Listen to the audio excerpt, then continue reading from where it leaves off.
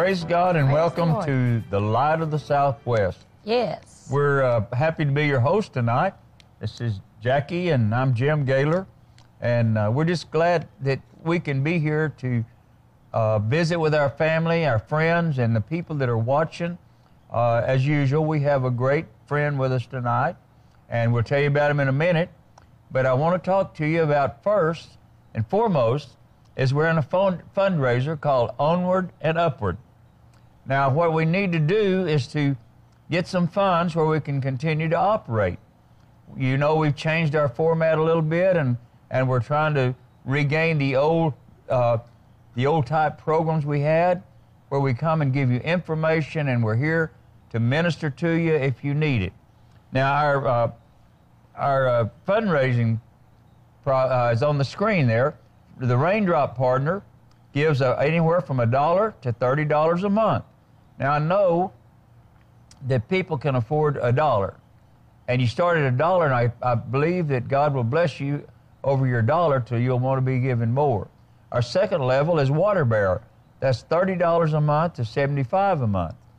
The third level is Operations Partner, and you can give $75 to $150 a month, or a Growth Partner, which is $150 or sky's the limit. So you just be willing to help us and to aid us, and I mean join us. We're not asking you to do something that Jackie and I don't do ourselves. Isn't that right? That's right, Jimmy. We wholly believe in this. We believe in this ministry. We for sure do, and that's what we're doing here at our old age, and trying to visit with you and do whatever God will make us able to do. And we're going to live out our life serving God and praising Him. Mm-hmm. We don't care what the world does. We're going to live our life with Him on a personal basis. I guarantee you, that's, as I got older, I found out that's what you do.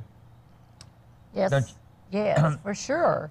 You know, I mean, we've been kind of quarantined now for a couple of years, and so it just draws us closer to the Lord. And when the Lord called us to come out here, we said, yes, we will go. We will do just what you've called us to do, Lord. And so we're here to serve the ministry here and the people here that are working for nothing. They're giving everything that they've got to see that this ministry goes forth and touches those that are out there that needs to hear the word and needs to receive the things that we are speaking to you about. So I want you to be sure and stay tuned tonight, because we have a great program. We have someone that's going to inform you with a lot of information that you need to hear, that you need to sit there and hear and listen tonight. You know, Jackie, thank you. The day we're living in, yes, we need to know a lot of things on how to face the problems we're facing. Yes. There's some people that do not know our Lord, our God, and they need to listen, and we'll sure tell them how they can turn their life over to Him, and they can trust in Him to be with them. And so, what do you think? What's his name? His name is Avi Lipkin. Uh-oh. But you know, when he first came here, we were to call him Victor Mordecai. And so I was so afraid I was going to call him by Avi Lipkin and not in Victor Mordecai, because he was kind of wanted in a couple of countries. And I still am. He still is. You still are? You're still, okay. Well, we want to introduce you now to Avi Lipkin. Avi, it's so great to have you back. Amen. And have you on. Great to be back. And thank you. You can tell them about your Victor Mordecai and your Avi Lipkin. Well, I started out in 1990 when Saddam Hussein was making all the trouble he was making. And my message really was not about Islam, per se. It was I was an Israeli army spokesman, right, and I was talking in churches about strategies and tactics and what to do with Saddam Hussein and the Iraqi army and liberate the Iraqis from Saddam Hussein. And it was only later, in 1994, 1995, that I began to put together my first book, which grew into 5 editions. Right. And it was called Is Fanatic Islam a Global Threat? And this book was a little bit explosive for 1994, 1995. Right. And so I went by the name, my Hebrew name, my pen name, Victor Mordecai.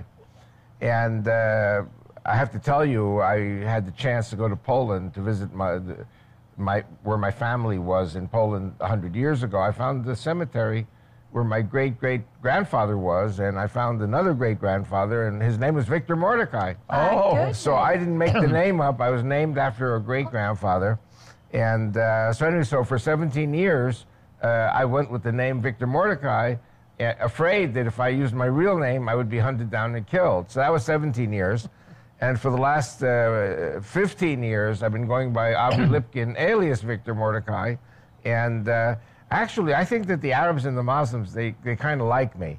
I'm a lot of fun for them because it causes a big debate, and so. Yeah. And well, they haven't gotten me yet, and the only one I'm really scared of being killed is my wife. Oh, I'm sure. Yeah. 50 Rachel? years.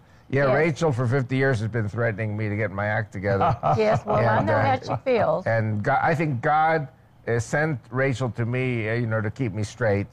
And Yes. she's been my teacher all these years, and I'm Yes, very, she very has. pleased that this is what God did for me. And Wonderful I lady. would have never written my 7 books, and I probably wouldn't be alive today because she pumps me all these vitamins and supplements, and she takes good care of me. She's a great lady. Yes, let, she let is. me tell you what book really hit me. I guess it just come out, or we just met you, but you said Christian revival For Israel's survival. Israel's survival. Right. And I thought, well, what's this? People always told me, well, the Jews, the Jews hate us, and I said, I don't believe that. I don't hate any of them. But then when I saw an effort to get us together like you were making, and you understand us Christians. Right. I understand the Jewish people. Right. I love, and I don't question. I learn. I started studying, and I've got books that probably I could use the money instead of what I got in the books. But I've got a lot of books, and I love the Jewish people, and I love the land of Israel, and I have studied and learned a lot about it. And it's through friends like you that have helped me so much to be to that point. And this is what I want people to know. Our greatest friend, and sometimes our government don't act like it, sometimes they did, but our greatest friend in the world is Israel. And we should treat them like that.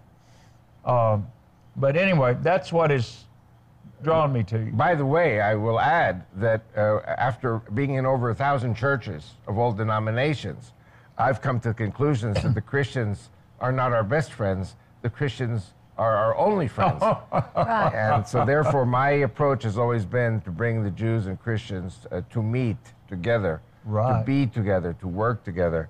And today what I do see, not only in America, but even in Israel, even in Europe, is that there are many, many Christians and many, many Jews who for different reasons go off in what I consider wrong directions and don't work in a way in which we work as brothers and sisters. And even in Arabic, the Muslims call us, the Jews and the Christians, Ahl al-Kitab, which means we are the people of the book. Yeah. The Jews and the Christians are the people of the book, the one Right. people. Isn't that wonderful? And the only difference, according to the Arabs, is the Jews are the Saturday people and the Christians are the Sunday people, but we are one people. And so my life has been dedicated to this 31 years. And as you all know, now I created 3 years ago a Judeo-Christian political party to run for the government in Israel, the Knesset. And we are basically the only party in Israel that has Christian believers as candidates for our Knesset, for our government. And there is no other party that does that. There are Muslims in the Knesset. There are Druze people in the Knesset, religious, non-religious Jews. We do not have yet any Christians in the Knesset. So we're working on that. And actually my 4th book, which is about the Bible Block Party, is now going to come out. I'm going to go back to Israel after this trip. Hopefully I'll make enough money. I think I will. And it'll cost $20,000, to get the book out in Hebrew. And then later we're going to do it in Russian because we have, I would say, 400,000 Russian speakers who need to know about the party, and they don't know English. My book is in English, so it has to come out in Russian. And then in Hebrew, the Israeli people have to know about it. I think there are a lot of Israelis who want to bring America to Israel. And my party will be the American party in Israel. So I'm hoping we're going to have a lot of people getting the books, joining the party. I also think, I don't know if we're going to talk about it on this specific show, but I have information about different groups in America that are armed and dangerous and hate the Jews and have promised a Holocaust here on American soil. And so I believe we will see the immigration from America to Israel of millions of Jews and their Christian spouses. And that could theoretically make my party the biggest party in That's the what I Knesset. wanted to ask you. Yeah. There are a lot of Christians that live in Israel already. Yes, And they're not represented. Is what And one of the interesting things about Israel is a country with about 10 million potential voters, and it's a small country, but we have to campaign in 5 languages. We have to campaign in Arabic, Hebrew, English, Russian, and Amharic. Amharic is the language of Ethiopia, because we have a Really? lot of 150,000 Ethiopian Jews and Christians who moved to Israel. So it's a very big effort to campaign in Israel. I can see. Yeah. But people are very interested in the party, and our party is a God party and a love party. Love the Lord thy God, love thy fellow as thyself. These are the 2 main commandments. There are no commandments greater than these 2. And I'll just say one thing. In every political party, there's backstabbing and horrible things going on. And at least until now, the last 3-4 years, all the people who've been working with me, whether they're Jewish or Christian or Messianic, it's been a love party. Right. And we all get along, and there's no backstabbing, and it's like one family, really. My political party. Was anointed of the Lord. Yeah. Well, I think, as I see it today, and we interviewed Bill Cloud here a while back, and his group, he's taken a group in where he lives, and he said their main feature is to love one another. Right. And I think this is what the church has lost, is love your God, but they forget to tell you you're supposed to love one another. Right. And that's what God's been saying to me in the last few years. I got older, that we need to love one another. And I mean, I don't think I have to condone what my brother does, but I have to love him, because there's a possibility maybe I could sway him for the Lord's side. And, I think that's what our disciples did in the New Testament. I believe they went out to win people to the Lord. And I think that's what we need to do. By the way, breaking news today, I spoke to my son Aaron on the phone this morning, and he's chairman of Lipkin Tours, which is our tour company. Uh-huh. And there are many, many Christians who came to Israel, want to come to Israel, and there's a problem because the government demands vaccinations for COVID-19. Right. But the breaking news today is that people who have been sick with COVID, and of course they didn't die because otherwise it wouldn't matter for them anyway, but those who have recovered and have the antibodies are now going to be allowed to come to Israel without vaccination. Praise the Lord. Really? Wow. That was today. That's good. Yeah. So I don't That's know when good. this show will be aired, but this is breaking news for Right. Christians out here in this part of the country. And hopefully Lipkin Tours will be in the front, forefront, getting these people to come to Israel. Up until now, you had to have the vaccination to be able to travel. Well, it wasn't so much to travel, but for example, in Israel, I was campaigning for the Bible Block Party. And for example, I wanted to go down to Eilat, which is about a 4-hour drive from Jerusalem, where I live, Right. and speak to a Messianic group there. And I mean, they don't even really know me. So they said, well, you should go to a hotel. And I called the hotel and said, without vaccination, no one in Eilat will let you be in their hotel. So I got the vaccination because I had no choice if I wanted to campaign for the party. So I got the first vaccination, the second, I got the booster now. And, I put it before the Lord. I said, I've got a life to live. I have work to do. And if God wants to take me, I'm ready. I'm 72 already, almost 73. And if God wants me here alive working for him, he's going to keep me here alive working for him. Right. And very unfortunately, I did bury 5 very dear Christian friends here in America who were against the vaccination, and they got the COVID and they died. Oh, yeah. And I don't know really anyone. I know that there are, but I don't know anyone who got the vaccination and died from the vaccination. I know that there are. Yeah. Every vaccination has a negative response with a certain percentage. But in Israel, we lost 8,000 people from COVID. Had we not had the vaccinations, we would have lost 10, 20, 30,000 people like that. And so the effort of the Israeli government was not only to save people's lives, but to prevent the hospitals from being overwhelmed with patients, because we, a number of times, came to the brink where we could not take more people in our hospitals. I'm like you. I've lost, especially in the last year, I've lost friends, close friends, that died of COVID. Right. And I know people that said it was not even real. We didn't have any die of COVID, you know. I'm pretty careful about conspiracies because, and I've been like you, I seek God on the vaccination and how to go, because I'm really risky. You know, I got COPD and just had this open heart surgery, and I've got a lot of risks. And I noticed today they're saying you need a fourth shot if you're in a high risk group like me. But it's up to God. I'm like you. I'm 83. God, I'm in your hands. They'll be giving you a shot every month, won't they? Yeah. Exactly. But, you know, here I am, God. You know, you open the door and I'm going to do whatever you want me to do. And right. I will say one thing. I don't know if it's because of the shots that I've been taking, but I have an immense resource of energy that I never had before. And I've been driving around the United States, driving and preaching and driving and preaching. You know, and my wife said to me, I shouldn't say this on TV, but she said, "Hey, darling, how are you feeling after the shot?" And I said, "Well, I'll tell you." She says, "Don't go there."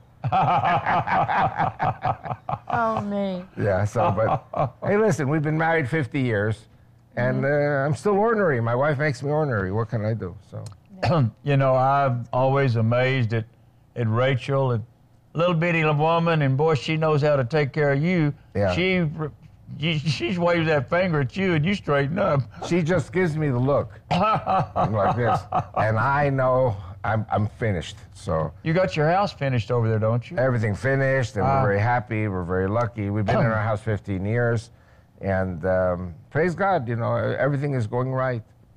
I won't be able to go there anymore, but I'd love to. You know, all the trips I've taken, you mentioned Eilat. I've never been there. Yeah. You know, Eilat is beautiful. Yeah, I went to the whole country is beautiful. Yes, it is. It is. We want to encourage everybody to go. Yes. Yeah. If you haven't been, you need to go. By the way, also another thing, if with your permission, I spoke to you about this. My son Aaron, CEO of Lipkin Tours, is starting a webinar this Sunday about archaeological discoveries in Israel, which prove that the Bible is true. Right. Proves the veracity of the Bible. And this webinar is open to people here in Texas. And all you have to do is look up Aaron at Lipkin Tours and be in touch with him, and he'll help you to get on. We a few weeks ago, we had Dr. Collins from the Trinity School in Albuquerque. He's the archaeology doctor. And they're doing a dig over around east of Jericho, Sodom and Gomorrah type dig. And he's very interesting. I've always been into loving archaeology, and I never got to go on a dig, but I love the archaeology and what you learn in Israel, especially from archaeology.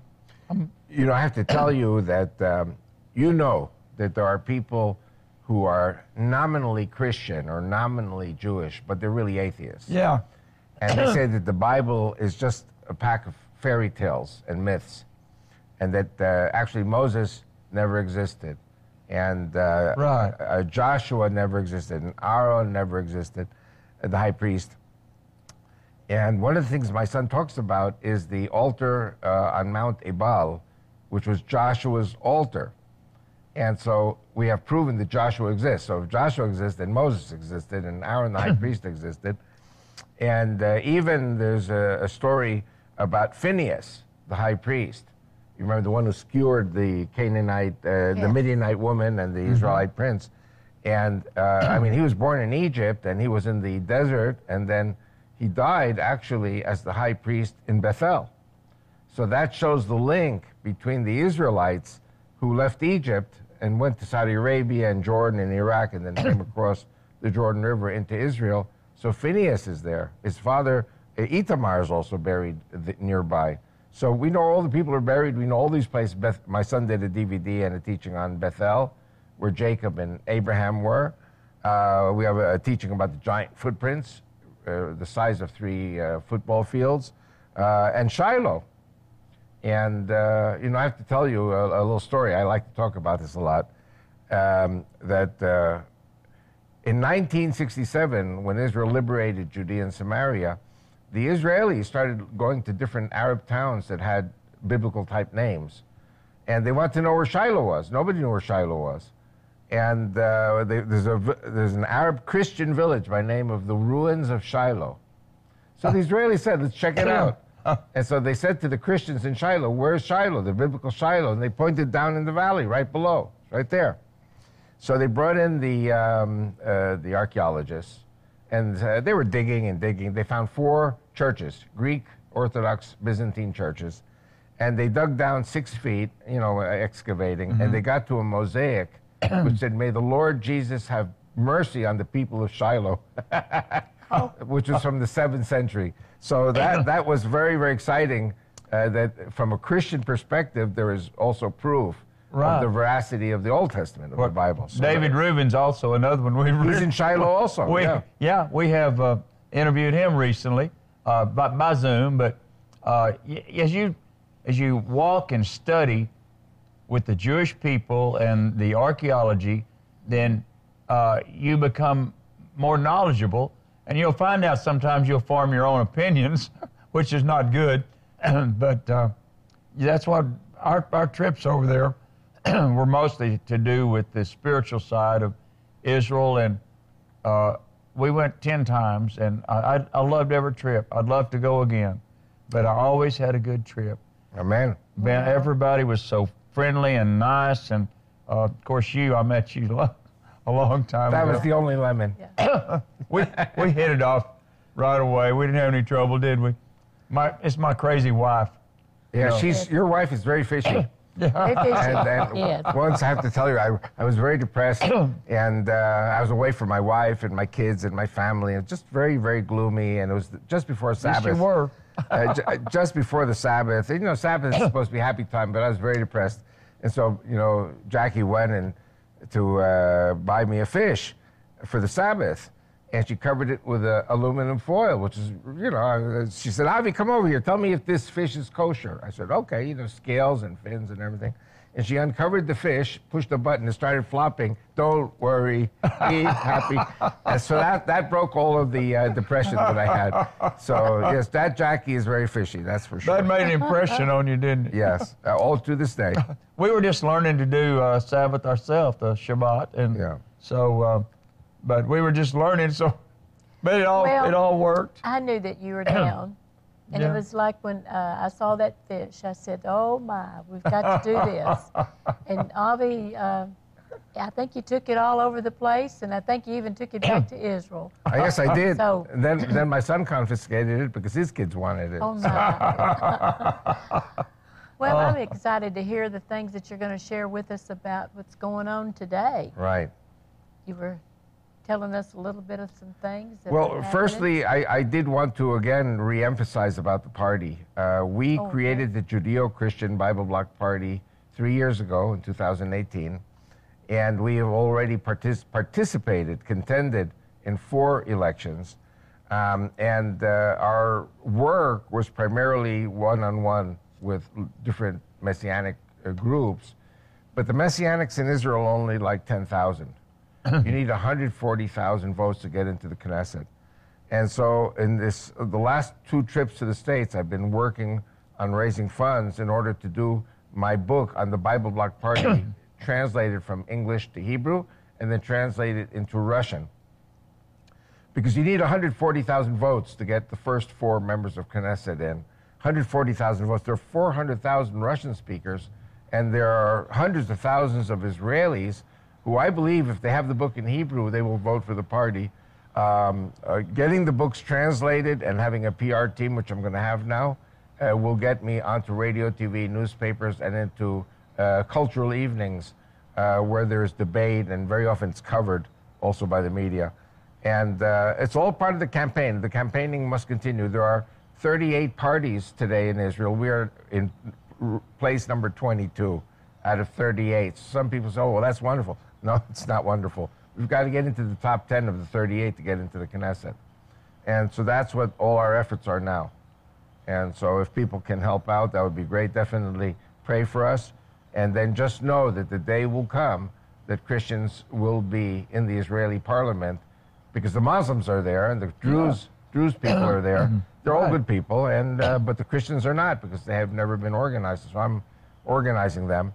And then finally, I don't know if we're going to talk about it on this show, but I am very fearful and expectant of a situation in America which could cause either a civil war or cause some kind of upheavals in this country, in which the Jews and their Christian spouses and relatives would be targeted by anti-Semites, and they might want to really pick up and move to Israel. And I reported this to the top leadership in Israel, and 2 weeks ago, just before I came to the States, it was announced that the Israeli government has prepared an emergency plan for the evacuation of 500,000 Jews from the United States.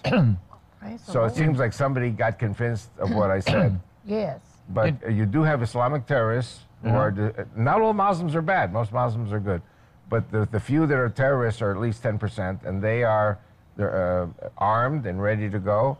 And then of the militias, you know, to defund the police, a lot of good people in America have joined the militias, but there are some bad people also armed, and they want to kill the Jews because they claim the Jews vote Democrat. So, and many Jews did vote Democrat, but that I was going to say that's something that's really bothered me. Yeah. Because a lot of the Jewish people in America vote Democrat. Right. And it really bothers me because I know how my friends in Israel are. They're more conservative. Right. And because we live in a different reality in Israel. Yes. And you know, most Americans don't understand the government in Israel. Right. I didn't, and I'm not sure I still do, but I know something about how it runs. Yes. Well, again, I don't know how many of your viewers went to see Fiddler on the Roof, but even though it was it was a Broadway musical and everything, and there were some funny parts to it, but there's some very serious parts to it. And indeed, in the 1800s, the Jews were so persecuted by the Russians, by the Tsarist Russians, that many of them opted out of the religion, and they became communists. And just as in Christianity, in the book of Ephesians, it talks about the one new man in Christ, so the communists say the one new man in Marx. And many Jewish people blamed God for the persecutions we went through for the last 2,000 years. And a lot of those people then moved to the United States with that same way of thinking. They have not stepped into Protestant churches, and the Protestant churches in America never killed the Jews. You know, Protestant America. It was the Russian Orthodox and the Catholics and the Nazis, you know, who did it. So a lot of my work really is indeed educational work to teach the Jewish people that we have to love the Christians, and of course, many Christians have to love the Jews. That you already know. So we have a lot of work. It's not easy. It's not easy to do these things. You know, I want to tell you one thing that I learned from some studies. A listener, back when we were on before, sent me. I had 2 or 3 send me some books, especially on the Anusim, and but a lot of people sent me different books. But one fellow sent me a high school Jewish history book. Well, it said that the people who would help Jews come to America mostly were Dutch. Right. The other countries didn't help them, and so the Dutch were Protestant. So what was New York? New York was Dutch at first. It was New Amsterdam. New Amsterdam, right. How come there's so many Jews there? I mean, it kind of makes sense, don't it? If the Dutch helped them come here, that's why there's so many there. But that's what I learned from my history There were book. many Jewish people who came to Providence, Rhode Island, which was not Dutch, and Savannah, Georgia, and Charleston, South Carolina. And I'll even say 1 or 2 very important points, that in the American Revolutionary War, in 1777, General George Washington came to the Jews of Philadelphia and said that, we're bankrupt. The revolution is bankrupt. The British are going to hang you and hang us. And we need you Jews to go home and bring all your, as much money as you can. And the Jews went home, brought in $30 million in gold bullion, gave it to George Washington, and actually saved the American Revolution from bankruptcy. Yeah. Christmas 1777, Valley Forge, the Jews, 500 Jewish soldiers stood bivouac while the Christians prayed the Christian services of, for Christmas. In the Civil War, and this will be very remarkable, I think, for many Americans who are watching this program now, there were so many Jews in the Confederate Army that when they came to Jefferson Davis and said, we want to go home for the holidays, the Jewish holidays, he said, God forbid, if you Jews go home, the Confederate Army collapses. Wow. And listen, slavery is a horrible thing. But in those days, it was the norm. There was Jews on both sides. And there were Jews on both sides. Yes. And there were Jewish plantations. Financing both sides. There were Jewish plantation owners in the South, and they brought in their people as soldiers in the Confederate Army, and they paid for the uniforms and they paid for everything. The Jews in the South were very, very loyal to the states in which they lived, just as the Jews in the North were very loyal to the Union Army. And President Lincoln actually created the Jewish chaplaincy in the American Civil War, in the North. And but the Jews have been here in America from day one. So, I go to churches, and I say to people in the churches, where are those Jews today who are here 400, 500 years? Nobody knows. I said, you are those Jews. Yeah. Because Christians were so loving of the Jews that Jews just intermarried with them, because we have the same God, the same Bible, Messiah is a Jew. The people today in America who vote Democrat are people who were not here 500 or 400 or 300 years. Yeah. These are the Jews who came from the persecution of 1,900 years in Europe, in Russia, Poland, Germany, Catholic countries. And so they come here and they think that you guys who are Protestant are the same as the guys in Europe who killed us. Yeah. But no Jew has ever been killed in America for being a Jew. And I think that's one of the reasons why America is world power #1, because God blessed those who blessed the Jews. Yeah. Well, the famous Jewish man that helped George Washington, Chaim Solomon. Right. And his wife died a pauper because they give all their money. Everything they had. Yeah. He died a pauper. Yeah. Because they had helped George Washington in the Revolution with big sums of money, all they had, I guess. And, when you study the history, it's all right just to go and love one another, but it's nice to know who you're loving, Yeah. And that just means a lot to me. I've read secular books and on tradition, and I love it. I just can't help it. I love the Israel, and I love the Jew. I wanted to add also something very important. 200 years ago, there was a German philosopher, Heinrich Heine, and he said the world is going to have to choose between the foolishness of the Americans and the despotism and tyranny of the Russians. Okay, this is before communism. Yeah. This is during the czars in Russia. And already then, there was a certain type of behavior of the Russians, and there was a certain type of behavior of the Americans. So the Americans, because the Americans are sweet and kind, were considered foolish. Yeah. And the Russians, who were tyrannical, were considered wise. Okay, because that was the spirit of those times. We look today at China, for example, and China has done actually remarkable things for the people of China. The Chinese communists listen really to what the people want economically, and China basically has become the greatest capitalist country in the world, but the political system still remains tyrannical and despotic. And one of the things I wanted to talk about on this show was that I'm very afraid that the mentality of the Chinese communist leadership today is very parallel, very similar to the despotic mentality of the Japanese in the 1930s and 40s, who thought, what did they think about America? That America was stupid and lazy and foolish. And when they said they wanted to attack Pearl Harbor, and Admiral Yamamoto said, don't attack America, that's a big mistake. And the high command in Tokyo went on and attacked at Pearl Harbor, and then Yamamoto said, we have awakened the sleeping giant. And I think, and I'm very fearful that the Chinese today, Chinese government, thinks that America is stupid and lazy. And remember in high school, there used to be this little piece of paper, and people would stick it on the back of another student. It would say, kick me. Right, yeah. And so I think the president gives the impression to the Chinese, come and kick me. Yeah. And, but I will say that the Chinese would be making a very terrible mistake by carrying out an attack, thinking that America would not do anything.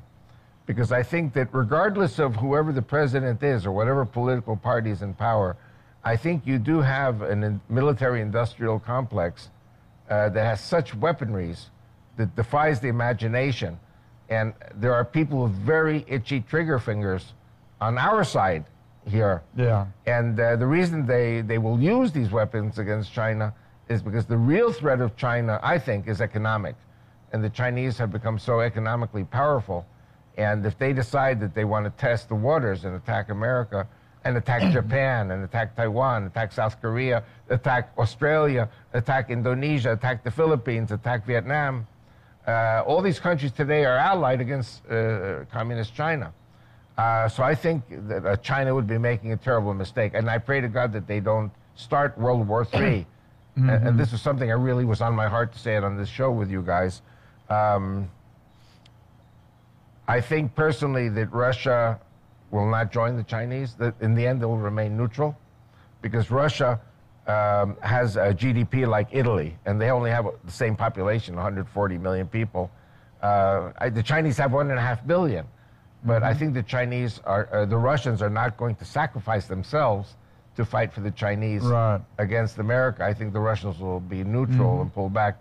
But I think Iran will be facing also great challenges. As you probably know in the news, they said that there was a cyber attack. We don't know who did it, but you know that all the gasoline stations have been shut down in Iran.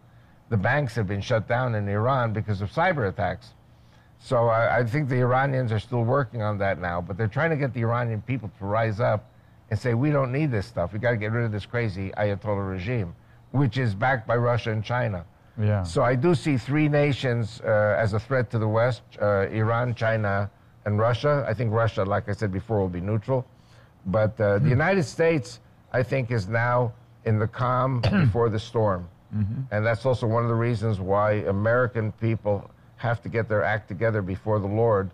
Another very important thing I wanted to say when I was talking about Heinrich Heine, I want to talk about another guy who lived 200 years ago. His name was Alexis de Tocqueville. And he came to America in 1820 to see what was this new America about, you know, the new American democracy.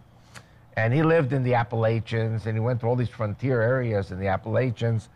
And he said, in 1840, he wrote a book called Democracy in America.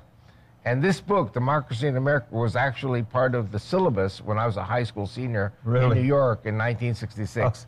But I think for reasons of political correctness, they took it out.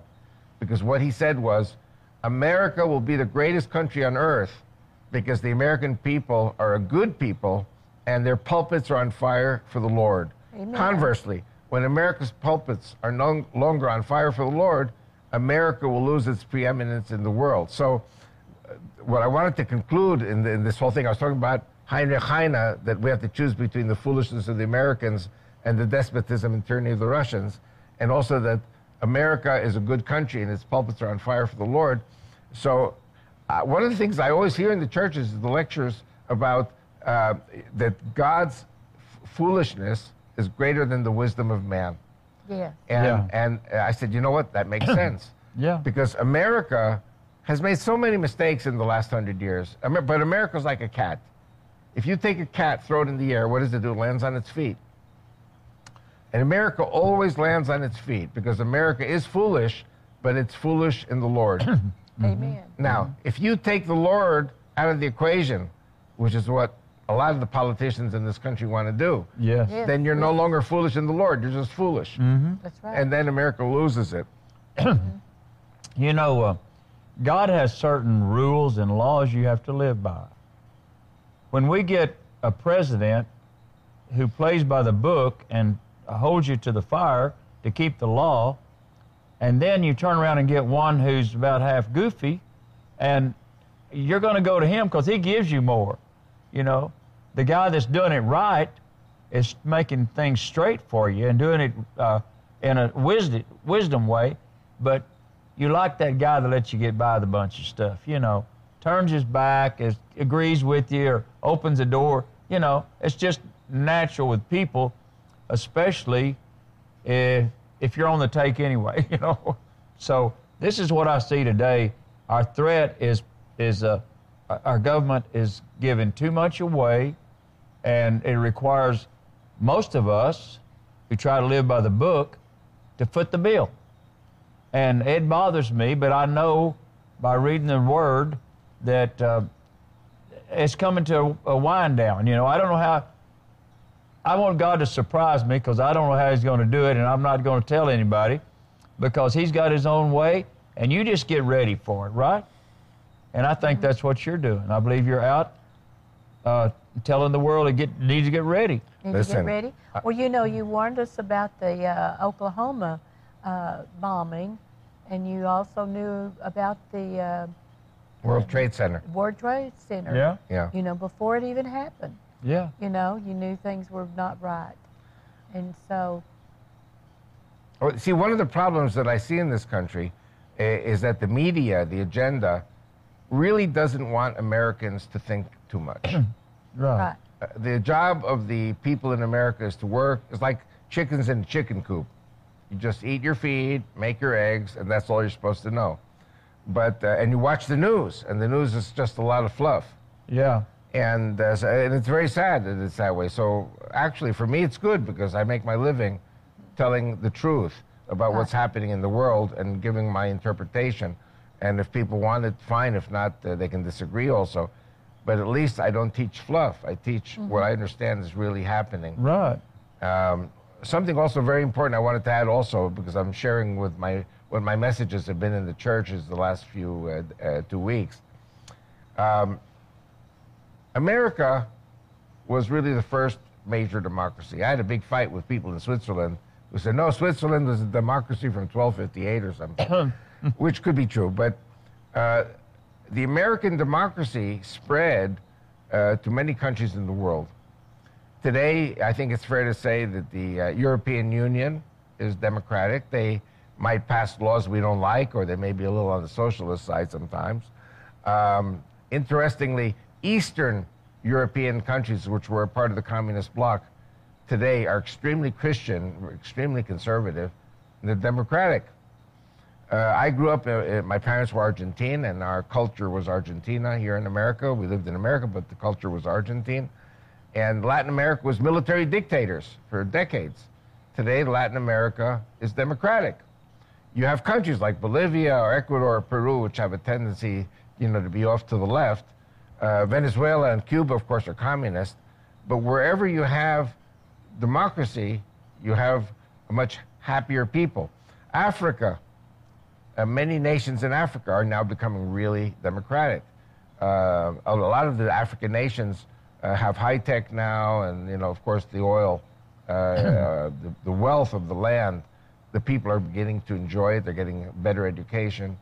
So I think it's fair to say most African nations today are democratic. The only places where you don't find democracy are communist and Islamic countries. Right. And those are the people today who are really against America. Maybe not necessarily by war. You know, the Sunnis, for example, are against America because they're against Christianity. But something also I wanted to say that I'm shooting out a lot of stuff, and you can shoot it down if you want. But one of the reasons I think that President Biden pulled out from Afghanistan in such a disgraceful, prompt manner was because who was backing the Taliban? Who backs the Taliban? The Saudis. Yeah. And the Saudis are very important for the American economy. And Qatar also, you know, are big supporters of the Taliban. And I think that as the United States approaches a situation with China, which could lead to a war, the Chinese are persecuting their Sunni Muslims in the West very greatly. And by pulling out of Afghanistan, this buys, I think it buys, goodwill for America amongst the Sunnis. The enemy of the Sunnis are the Shiites. The Shiites are with China and Russia. So you see the world dividing, where the West backs the Sunnis, which doesn't make me extremely happy. But actually, even Israel made peace agreements with 6 Sunni countries. But the Shiites, backed by Iran, are backed by Russia and China, and they're the troublemakers now. So it's going to be very interesting to see how that all develops. Oh, I tell you. Oh. Every day is a new adventure, isn't it? I try not to pay a lot of attention to what I hear on the news, but like you say, it's a lot of fluff, and if you're impressionable, it'll put you in a bad mood. Yeah. I'm not that way. I don't take it that way. God's in control. Just go ahead and spout off if you want to. Yeah. My God's got it all in control, and that's where my trust is. My trust is in the Lord, and but I appreciate the fact that you're trying to educate people. Right. And that's what we're supposed to do. We're trying to get people on the right path before it's too late. And I read today how North Korea has told the people to eat less because they have a food shortage. So eat less. How would you like for them to come out and tell us, well, I know you're starving, but could you eat less? That's ridiculous. Yeah. I don't understand some of the things that are required in these other nations, and I know it's important that you are kind of hypocritical. You have to try to work both sides, like both sides of the fence, Well, Bill Clinton used to have a sign over the Oval Office desk which said, "It's economy stupid," meaning, it's all about money. It's all about the economy. Yeah. And of course, my answer to that is not what he says. I say the opposite, which is Deuteronomy 8, where God says in Deuteronomy 8, that the children of Israel will enter into the land of Israel, and one day they're going to have so much wealth and so many flocks and so much money and so much food and everything, and then they're going to harden their hearts against God and say, I did it by the power of my own hand. Yeah. And then God says, no, I, the Lord, who gave you the ability to attain this wealth. Exactly. So but the point is, the leaders in this country, the leaders in Europe, and the leaders in many countries, look at it all as if it's just a question of money, economics, and you can tell all the lies you want as long as the economy continues to go on a good course. Right. And my approach is the economy will go on a good course because people are hardworking and there are vested interests, but the wealth always comes from God. Exactly. And God can destroy this earth with an asteroid or with a sickness or whatever. And all these things are talked about in the Bible at the end of days, the bad things that could happen. Or volcanoes. Oh, yeah. And earthquakes. Earthquakes. All these things.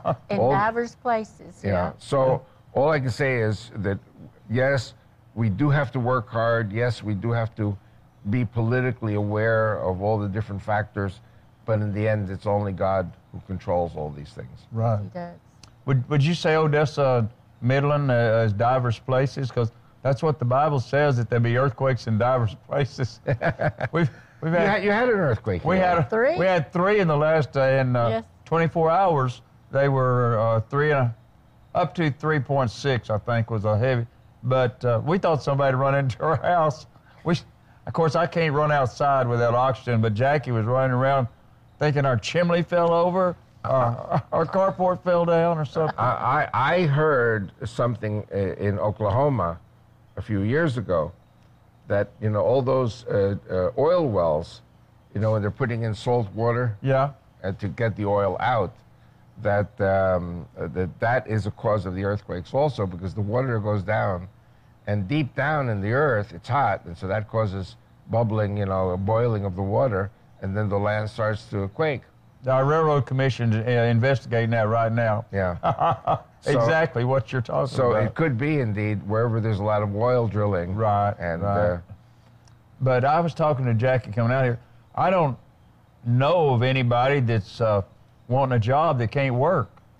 Right. I think the economy in this area is good. Now, I hear different things in the news, but I really believe that this area is a very good place for the economy. And we cited some things that, like work around the house, that cost twice what it did last year. You know, like getting somebody to do your yard work, some of your housework, and well, I had a flat and I had to call a tire store to come and I can't even lift the car and I can't jack it up. I'm basically helpless, but I'm gonna do what I can do to as long as I can do it. God wants me to. Amen. I'm stubborn, you know, and I know you are too. Very. Are you going to be anywhere in speaking in this area, or? Well, actually, I'm hoping that I will get calls. You know, there are 1 or 2 places here that are regular, but I was there 2 months ago, so I need new places now to speak. So I don't know if this program will be aired before I leave, but so I'll be here tonight with you guys, and then we'll see if and when I get invited back. And it's only a few hour drive from Dallas, which is my base. Is that your base now? Yeah. Dallas? Dallas. Well, great.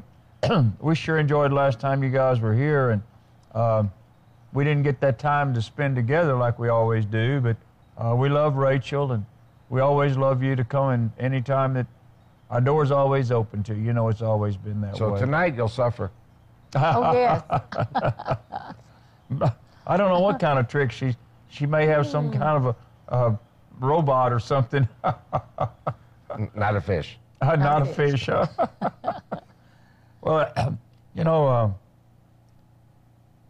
I asked, where can they get your books? Okay, well, I'm hoping that people watching this show will bombard God's Learning channel with telephone calls and order the books, because I have the books here ready to leave them. And after you guys sell them, you know, then you can pay me if you want. But my problem is, you know, I'm on a lot of blacklists. And Amazon took me off, and PayPal took me off. And I said, you know what, I give up with all these systems of selling. And right. And so I just let Christian Ministries make money selling the books, which is fine with me. Well, it's good information. And I have people very frequently asking questions about terrorism, Islam. A lot of people don't know what's what, or they've never been schooled and never asked questions. Some of us have just lived our life and, you know, go to work and come home and put food on the table. And I mean, I grew up working. I grew up knew I had to work, and I've been blessed for it. You know, God has blessed me, and my knowledge of Him since I was a teenager. I'm not saying I've always done what I knew He wanted me to do. I've been a real failure, and I think about that a lot. I wake up in the quiet morning, and I'm just thanking God that He loved me so much. He never turned a loose of me. I know I disappointed Him, and I feel so sad. I mean, it really breaks my heart. Yeah. But I know probably none of us get through that, do they? None of us are perfect. We all make mistakes. Good thing about it is the Lord forgives us, and we can just rise up and we can keep going. Yeah, just don't make the same mistakes again. Just, you know, learn from it and go on. Yes, and quit looking at the back. Yeah. You know, He's forgiven us, and He doesn't even remember. And we bring it up to Him every day, you know, what happened in the past, and He forgives us. I have to tell you, I'm very known as a very right-wing person in America and also in Israel. Yeah. And I think you know the story that when I was working for the Prime Minister, I was fired by the administration, which was socialist. And they said, we know your political views. And basically they shut all the doors in my face in Israel. And a Christian lady here said, you all come to Texas. And Nancy. And that's how I started coming to Texas 31 years ago. And to this day, I have not been able to get work in Israel. So I have to come to the Christians and drive all around the United States and Canada to preach the message that I preach in order to make a living and support my family. And I'm 72, almost 73, and I've got to continue working like I'm 18. Well, see? But it's a blessing. Yes, it is. This is what God wanted you to do. Right. Yes. He had to cause some things to happen for you to do His will, and I know how important it has been for you to come here. Right. I mean, 20 years ago, we were on here regular, and we met people like Moshe Leshem, who's a very patriotic Israeli, and became friends like you and Moshe Kempinski, and we've just got a lot of friends in Israel that agree with us and we agree with, and we've worked together and prayed for all along. And somehow somebody had to break the ice. You know that?